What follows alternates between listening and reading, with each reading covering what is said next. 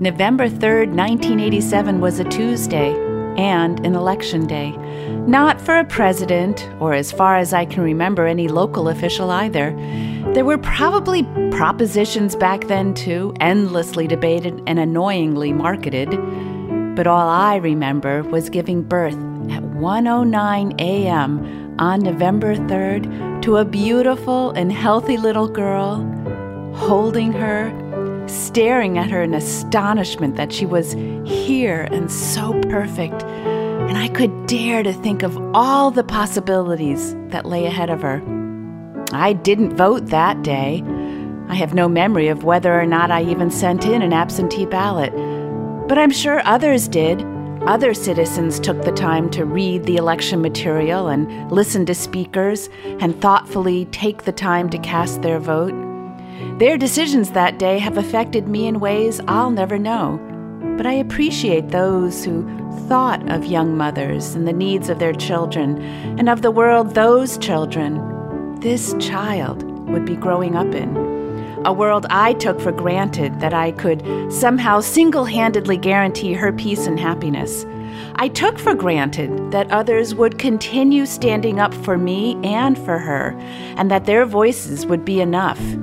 33 years later, it is again an election day on November 3rd, and this time it is a presidential, congressional, county, and very local election, as well as a myriad of propositions, both well-intentioned and sneaky.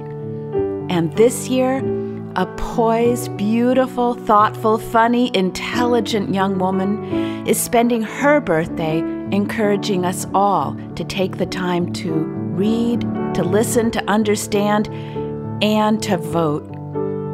To think about a new generation of babies born, of mothers longing for a just and kind world to raise those children in. But these are especially confusing and difficult times. It wasn't enough to assume others would do the right thing, to ensure an American dream attainable by all, even if it called for a small sacrifice on each of our parts of individual prosperity. Wearied by both the pandemic and social injustice, the electoral process, and the negativity, lies, and violence, unsure what the next days, weeks, months will bring, my child said, "Sit with me. Read the ballot materials with me. This all matters. We each need to understand, to listen, to vote. But more than that, this child, my child, brings to us an even more crucial, if small, step. An opportunity to get to know each other, to celebrate the unique creative spark found in each person. A lesson in listening, of asking meaningful questions and encouraging us all to take the time to get to know each other, to care for each other, to hope for the best for each other.